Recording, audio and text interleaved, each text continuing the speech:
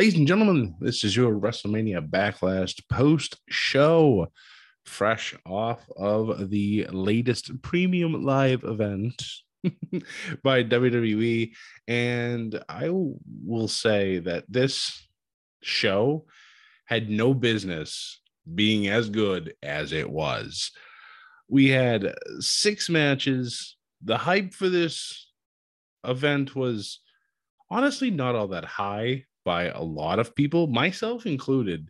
I genuinely only cared about half of the matches on this card, and I wasn't really sure where we would go into this after such a great WrestleMania. With WrestleMania Backlash being a whole, basically just a pay-per-view full of rematches, sometimes it's tough to really gauge where the show would go. But these were 6 really good matches, and honestly, obviously with 5 of them being pretty much rematches, all 5 were actually better than their WrestleMania counterparts. And I'll admit it. I was impressed with this show. I enjoyed it very much so. So we'll run down the card. Like I said, the 6 matches. We kicked off things with probably, for me, my most anticipated match, Seth Rollins versus Cody Rhodes 2. And this is how you start off a premium live event. This match was everything that I hoped for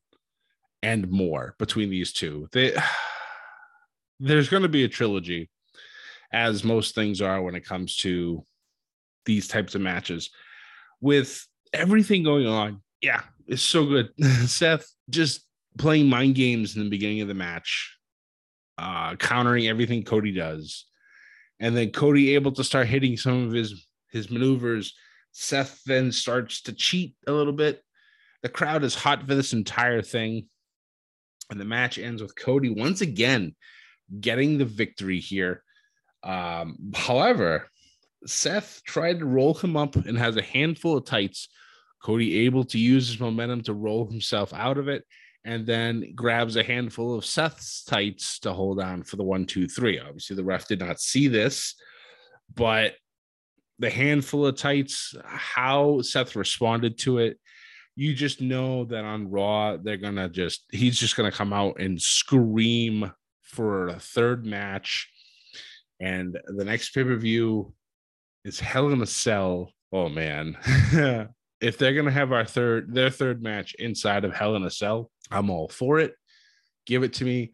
I want it.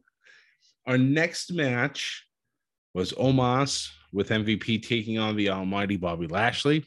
Now, this match actually ended the way I expected it to. Omos does get the victory here. However, there were multiple points where I thought Lashley was going to actually win this match, but MVP gets involved, hits Lashley with his cane, causing Omos then to be able to pick him up and slam him with his finishing maneuver and get the victory. So obviously, I'm assuming this match will also probably have its third and final match, probably at Hell in a Cell. We then had Edge versus AJ Styles in another match that I highly anticipated. And obviously, there was no Damian Priest because he was barred from ringside. I wondered, would somebody else join Judgment Day tonight? And my answers were definitely given to me by the end of this match. So AJ and Edge pretty much back and forth this entire match. We get towards the end, AJ starts getting control. Damian Priest makes his way down, but he does not get to the ring area. He stops while it's still part of the ramp. So obviously the ref can't disqualify if he's not, technically breaking the rules. However, this then causes Finn Balor to run down to the ring, attack Priest. They both fly into the ring. They start fighting in the ring. And then as the mayhem all happens, a third figure appears all masked up. You don't know who it is. Comes and pulls AJ off the top rope, allowing Edge to slap in a submission hold, and AJ passes out. So Edge gets the win. Edge then invites this person into the ring. They kneel down, as in swearing fealty to Edge.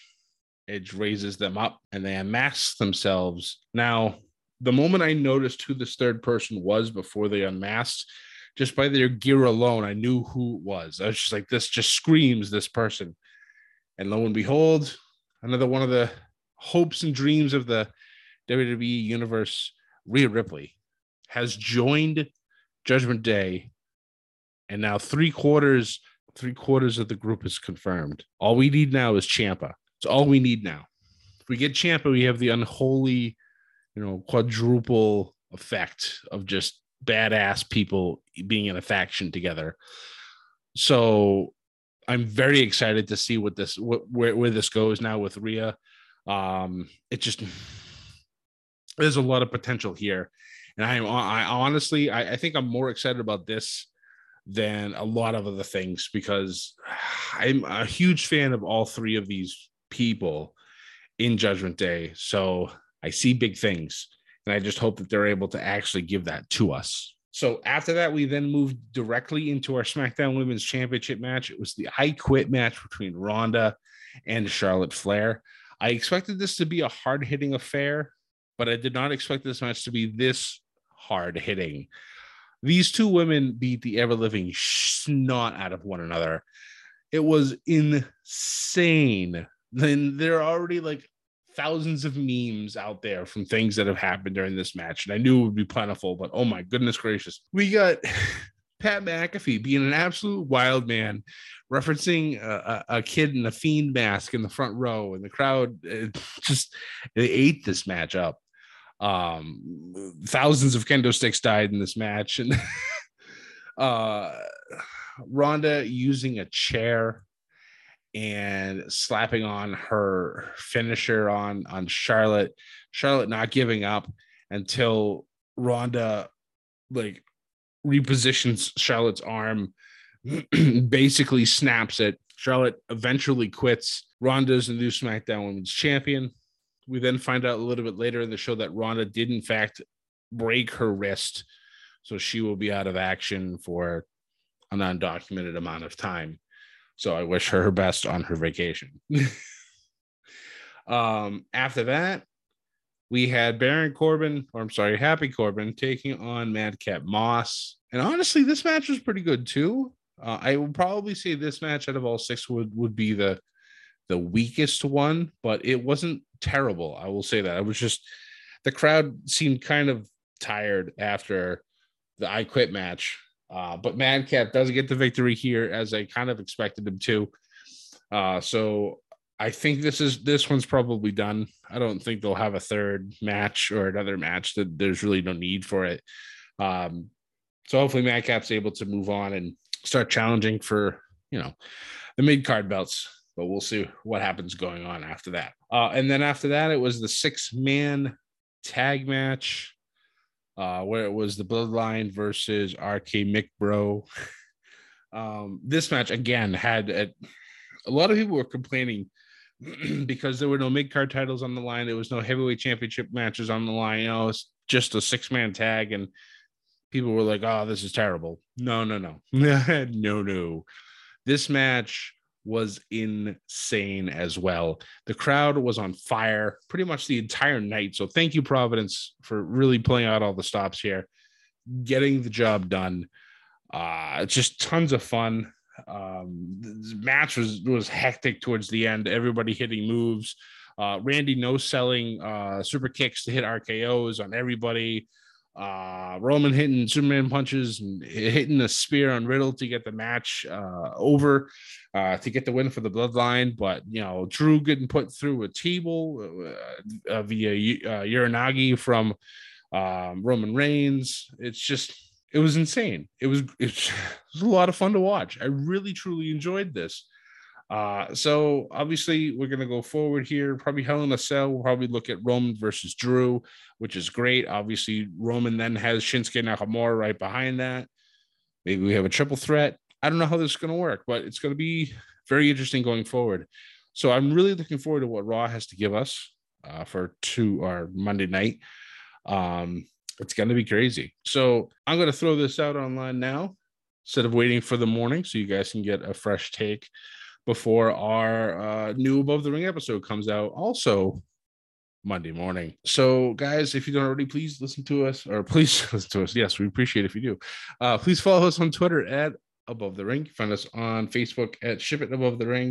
You can find us on Instagram at _ Above the Ring and on YouTube as Above the Ring. You can find myself pretty much everywhere as Scotty J Stream. You can find this podcast on basically every podcasting platform that is out there. For not a one that you listen to, let us know. We'll add ourselves to it. The way you do all your one-stop shopping, add a little bedlam to your day from Above the Ring. Guys, once again, thank you. Appreciate it.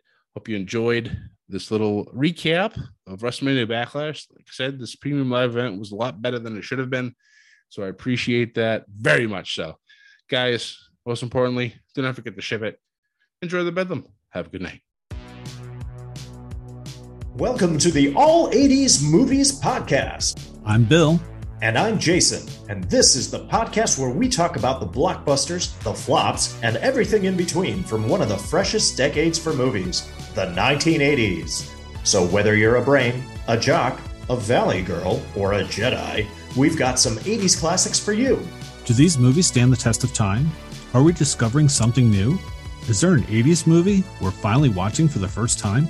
Join us each week as we dive into the cinematic nostalgia that inspired and influenced a generation. From the hits to the cult classics, we'll discuss our earliest memories, favorite scenes, fun facts, and our not-so-favorite movie moments too. It's the All 80s Movies Podcast, now available on all major streaming platforms. Please subscribe and happy listening.